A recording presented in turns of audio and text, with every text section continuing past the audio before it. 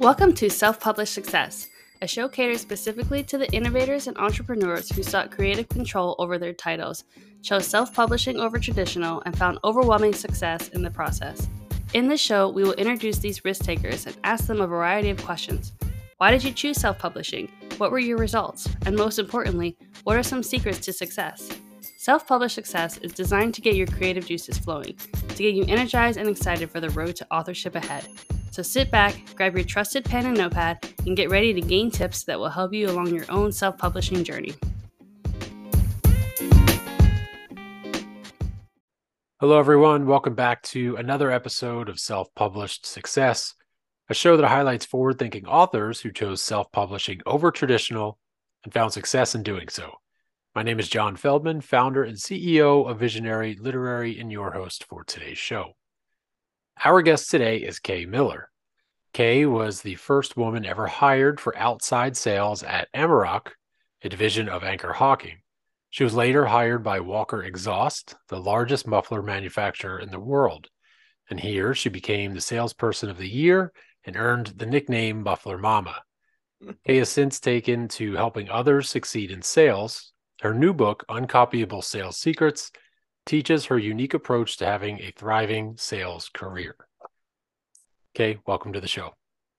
Thank you so much, John. It's great to be here. And we're looking forward to having you. So one thing that I will note at the top is that between you and your husband, you have published 10 books and 7 have been self-published. So that's right. Yes, that's listeners, right. We are going to get a lot of advice here, a lot of good tips. And I just first off want to ask you, Kay, to elaborate a little bit more on that very brief bio that I just read off. Sure. Like you said, I was the first woman ever hired in outside sales by this company, Amerock, and I was just out of college. I actually had a dream of working for something a lot more glamorous, like Procter and Gamble was my big, that was what my dream job. But apparently, I was not their dream candidate. So I had to get a little scrappy and did some networking and ended up being hired by this company that was actually still is in the cabinet hardware industry. So it's knobs and pulls, also drawer slides and hinges in the functional cabinet hardware. So I worked for them for a few years and did very well. And yes, I have some war stories, but overall, I have to say it was a really good experience, and I was treated very well. And I was hired away by Walker Exhaust and sold mufflers and catalytic converters. Like I said, a glamorous position, and got this nickname Muffler Mama, which no one has ever challenged me on. Nobody else wants to be called Muffler Mama. But I did become the number one salesperson. And, I did a lot of things that I recently put into my book, Uncopyable Sales Secrets, and things that I didn't really call uncopyable or have that framework for, but now it all makes a lot of sense. So I'm really enjoying sharing that with other people, doing consulting and speaking on sales. Good. I love that. So you already addressed my question. I wanted you to elaborate a little bit more on Muffler Mama and whether you liked or disliked it. But regardless, I think that is a very a cool, very unique name. And in an industry that I'm sure is, salespeople, the sales industry is usually male dominated. Car parts industry is very male dominated. Yes, for sure. So I have just being the salesperson of the year and earning that nickname had to hold a lot of weight for you, right? Oh, it did. It really, I talk now about being uncopyable, and that really became my trademark. And there's a story behind it that I don't think we're going to have time to share right now. I would encourage people to buy my book, Uncopyable Sales Secrets. It is on Amazon. I actually even recorded the audio version this summer. So it's, whatever your reading pleasure, it's on there. And I talk about some of the stories that put me on the map and helped me separate myself from the competition. Good. So that's one thing that you do mention in the book is initially getting your foot in the door. right? For anyone who is a salesperson or like me, tried to be a salesperson and failed and moved into something else, like sitting behind a computer and writing, getting your foot in the door is something that is fairly difficult when it comes to, yeah, go ahead. Well, it takes Yeah. creativity. And like we talked about, I actually did a webinar today on getting in the door. But if you have written a book, Yes. that is one of the very best ways to get in the door. I mean, it can become your calling card. It can separate you from everyone else, and you're sending something of value instead of sending something that pitches. And, I don't want to jump too far ahead, but that's where all our self-published books came in, because we, the return on investment for what the doors it opened, the speeches, the consulting, was just huge. Yes. Yes. So it's okay. We can jump into that because that's something that's very important, that for anyone, public speaking, uh, coaching, consulting, having that book, it just establishes that credibility. And obviously for you and your husband combined, you have 10 books. Yes. You see the value in it. You saw the Yep. value in it at the beginning, and you keep doing it. So yes. And it's interesting to note that now that you bring it up, we have 10 books, but we only have one kid. So you can tell which one was more, we were more interested in repeating. Don't tell my daughter. No, she will never know. But yes, 10 books is there's still a lot of work. So let's not, the listeners just know that books are a lot of work, but maybe not as much as, diaper changing and staying up late night to feed the baby. Right. But so one other thing, right? So we know how valuable books are for speakers, coaches, consultants. For the book itself, obviously the book itself has to be credible. It has to be a good book. It has to, because it's an extension of you and your business. So with this idea of like getting your foot in the door at the beginning, that sort of carries over into the book too, because a potential reader can read through the first couple pages of your book and know whether or not they're going to finish that book or they're just going to put it down and move on to the next. Right. You've written 10. You obviously know what you're doing and you know how to capture someone's attention at the beginning. So for aspiring authors listening, what is some sort of advice that you would give for those first few pages to really capture the reader? Well, I have to, in full disclosure, only one of the books is mine. And the other 9 are my husband's. And his name is Steve Miller, and he's not the fly like an eagle guy, but he's the one who, we worked together. I was selling and marketing Steve's consulting and speaking and products for many years. And just to mention that it really, it wasn't like this in the old days as much, but now if you want to get a speech, the first thing they're going to ask is, what's your book? You need a book. If you're not a celebrity, if you're not, an astronaut or something, you've got to have something that sets yourself apart. And a book is a great way to do it. Right. I mean, we really looked at our clients and what they were needing. And like this book, 88 tips and ideas to supercharge your exhibit sales. So we were going after the exhibitor market. And so we were like, okay, what are the things that these people need to know to stand out from the competition? And, this book, look at the size of this print, the font. It's huge. It's easy to read. Yes. Reasons why exhibit staffers fail at trade shows. It was really simple, but it was great information. It's information that you could read this book and come away immediately with action items that you can use to stand apart for your competition. So it's really simple if you know your audience, you know your market, I should say, to see what do they need, what's going to help them. I mean, we've got 88 tips. We've got another one, 66 tips to promote your trade show. Most wanted marketing strategies. These are really not, they're simple books, but they were great. I mean, are you enjoying today's episode and hearing this author's stories? Just think, a few short months or maybe years ago, this author was just like you.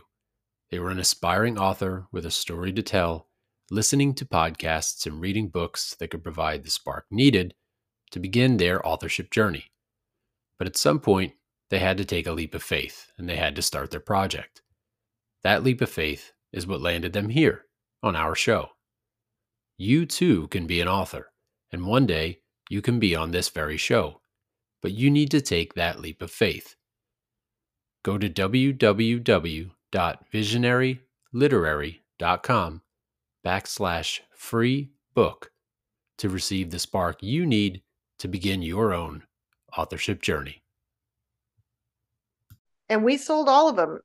They are on Amazon, but the vast majority we used either to get in the door or we sold them to particular clients. Book a speech, and you can also, for additional money, you can get these books. So it's a money maker, right?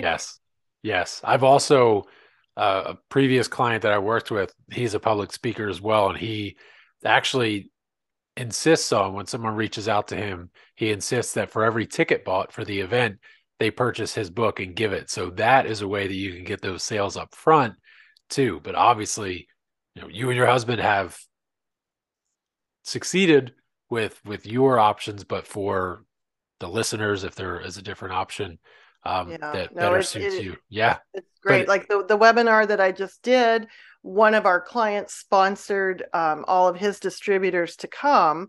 And then as a gift, he said, okay, he would buy a book for each of them. So I'm sending those out. Like you said, it's revenue. Yes. Revenue, baby.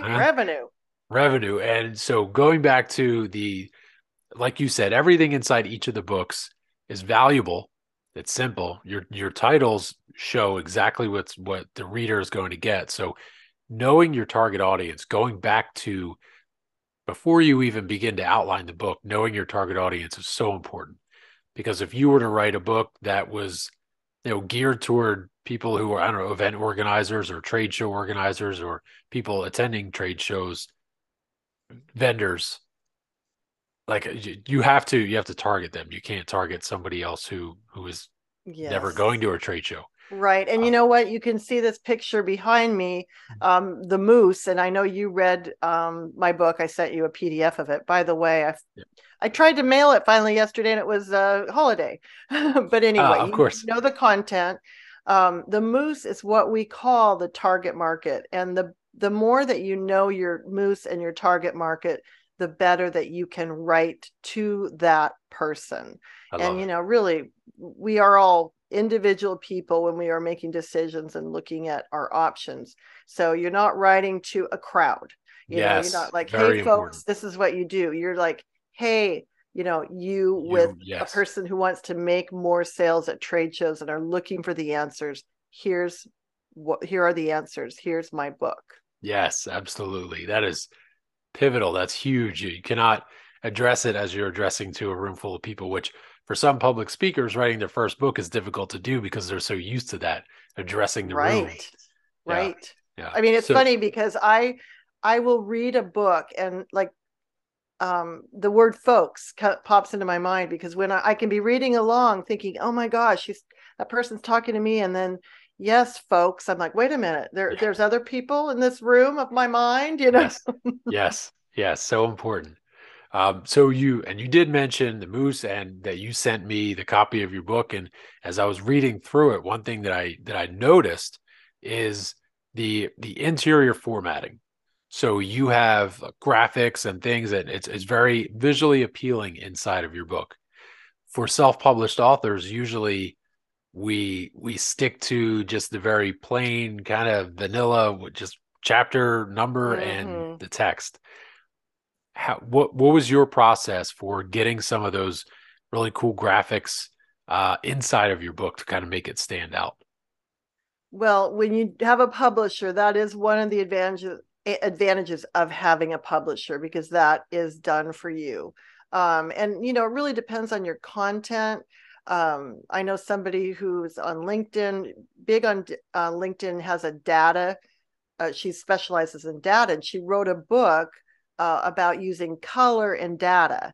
And this book, I mean, I actually, my husband ordered it, so I don't know how much it cost because it came and it was huge and tons of graphics and tons of color. So, you know, for something, a book like that, you need a lot of graphics and visuals. I Right. mean, depending on your budget, you know, if you're self-publishing, you can get simple graphics, but if you have a publisher, like for my book, they do handle that, which is really awesome. Good. So you have gone both routes. You've I dealt have. with And you know, I mean, self-publishing and traditional. yeah, I'm trying to think. Just, I know there are some graphics in these, but they're so Mhm. simple. And these books are older. There are so many design tools now that Yes, there it's are. much easier to come up Yes. with graphics. Huh. Yeah, there's software everywhere to make sure that that gets put in. And if, like you were saying, color versus kind of black and white is can make a big difference with print costs depending on how many Mhm. graphics and things you have in there. But yeah, it is admittedly much easier now to input graphics into your book than before. Um, good. So the process of self-publishing. So like you said, traditional, they do a lot. There's a there's an offset there because there's a cost difference, and an creative control difference. But when it comes to the self-publishing process, in your experience, what has been like what is one piece of advice that you would have for the listeners, um, I guess, of what to do on their self-publishing journey? I would say, thinking back on that, because like I said, it has been a few years since we have self-published books. But of course, you have to finance that book if you're self-publishing. Right. And one thing that we did, we pre-sold the books. Yes. We to our rate, you know, our best clients, you know, and we got to the point, you know, with my husband, he was well enough known in the speaking industry and consulting industry that we would just say, hey, we have a new book coming out. The book might not have even been written. It's going to be 88 tips to do blah, blah, blah. And we would sell it cheap because that was financing the Yes. book. So this is why I'm sure people need you to help them uh, go through this process, because there are definitely things that you can do so that you're not putting out a bunch of money. And I don't even know all the self-publishing tools and tricks anymore that you can use. I'm sure it's just It's amazing.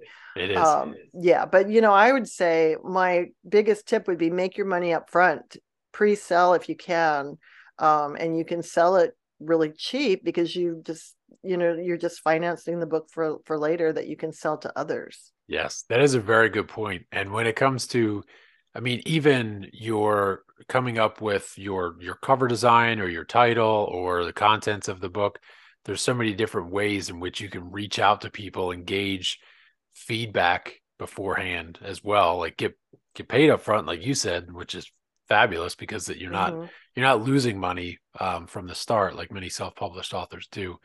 But you also have that ability to, I said, gain that feedback and make sure that everything you're putting together um, is appealing and is going to sell. Yeah, right. That's great. And like you say, the creative process, it's funny. My husband's very first book was on trade shows, and this was back in 1990. We were just newlyweds, and he didn't have a job. And he has a saying that behind every successful man is a surprised mother-in-law. And that was the case with us, because I'm like, okay, but he had all these dreams and ideas, and he sure knocked it out of the park. But he wanted to write a book on trade shows, and he thought a great title would be The 9.5 Minute Sales Call, because you're limited in time on a trade show floor. And he actually, at the time, it was NTC Books, which I think got purchased by McNaughton and Gunn. But I remember when the book came out, or when we were getting into the creative process, they're like, oh, and it's called How to Get the Most Out of Trade Shows. We're like, really? That's so boring. But I mean, we figured they knew what they were doing, and the book still is on Amazon after all these years and still has good information. But anyway, I thought that was a funny little story. It is, yeah, yeah. So that is funny. When you go to a traditional publisher, they have a whole lot of research, and they have ways that they like to go about things, and they know what sells and what works. So when you sign with a traditional publisher, you sign over some of those rights. Again, Yeah. not that And it's it's a always whole, a bad thing. Yeah. it is a whole different game because, like you said, for us self-publishing, we were the ones who really did know the market. We knew what people wanted and needed, and it was nice to have that control. Right. So you know what's best, again, because you know your moose better than anyone else. Than a publisher, yeah, in this Yes. case. Yeah. Yes. Good. So Kay, what's coming down the pipeline for you? Are there more books? How are you and your husband continuing to work together to put out this information to help people? One of my new loves is consulting. So I do have some consulting clients, and most of our clients through, a lot of our past work has been with associations, not, huge associations, the Housewares Show or the Manufacturing Technology Association, I should say. But lately we've been working more with smaller businesses, family-owned companies, and companies where we can really make a difference, because there are so many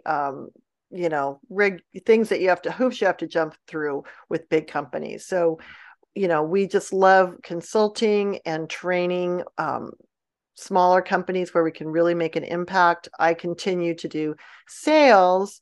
Steve's latest book is actually called Stealing Genius, and it's all about getting new ideas, innovation, thinking differently, and stealing from different worlds, like even Steve Jobs talked about back in the day, looking at nature and music and all, worlds, and saying, how can you enhance what you deliver? So he speaks on the innovation, marketing, branding. I'm on the sales. I will have another book. I'm not even exactly sure what I'm going to do with that yet. Obviously, for me, B2B saleswomen are a huge moose for me because I've been in that field. Our daughter that I just mentioned, she actually works now for Maui Jim Sunglasses and just won their top sales award. So it runs in the family. And the thing I love about sales too is that you don't have to be salesy. The more, that's exactly the opposite of what you need to do. If you like people, you like to help people, you like to talk and listen. That is really the secret sauce to sales, to thinking about how you like to buy.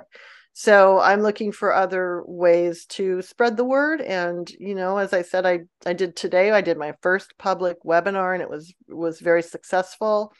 Look forward to doing more of that and helping people succeed. Excellent. Well, that's glad to hear. It's nice to know that maybe one day someone else, you can pass down the Muffler Mama name. And exactly. If somebody wants it's going to be available at some point. Not for a while, but. Well, that's good to know. So, quick question before we part ways, but with these future books that are coming down the line, when you and your husband put these books out, are you going purely traditional now? Are you staying with self-published, or does it really depend upon the book that comes out? I think it will depend. Now that we do have a relationship with the publisher, I mean, we have a foot in the door, and like I said, there are a lot of advantages, but I think we would look at it on a case-by-case basis. I mean, you could write a book for one industry or for one segment and really hone in on what they do. And that to me would be a self-published book, because, publishers want the big, whatever, hit the big market. So yeah, that's what I see. Yes. Very good point. So, Kay, where can people find you and work with you? So I know we have uncopyablesales.com/visionary. Thank you for putting that together for our listeners. Can you just tell us a little bit more about what's available at that site, and then again, where people can follow you, whether it be social networks and so forth? Yeah, so the uncopyablesales.com is a very basic website. We're in transition. On going to transition to a Be Uncopyable website, but for now, uncopyablesales.com. And yes, /visionary, I've put together a giveaway just for John's listeners. Thank you. And audience. And my name is Kay Miller on LinkedIn. I'm Miller Kay, and I welcome new connections as long as they don't pitch me right away, which has been happening a lot. Yes, that's LinkedIn. So, and my book, of course, is available on Amazon.com, and you can reach me, email Kay, at uncopyablesales.com. Okay, thank you so much for sharing your insight and your story. Congrats on all of the books, whether you self-published or traditionally published. And Thank you. Personally love to hear that even though between the two of you, you have 10 books, you have more coming out, and you already know that more will come down the pipeline. So thank you for taking the time to write those books, because books seriously are so impactful to readers, and we need more of them. So thank you again. I agree. Thank you so much, John. Appreciate it.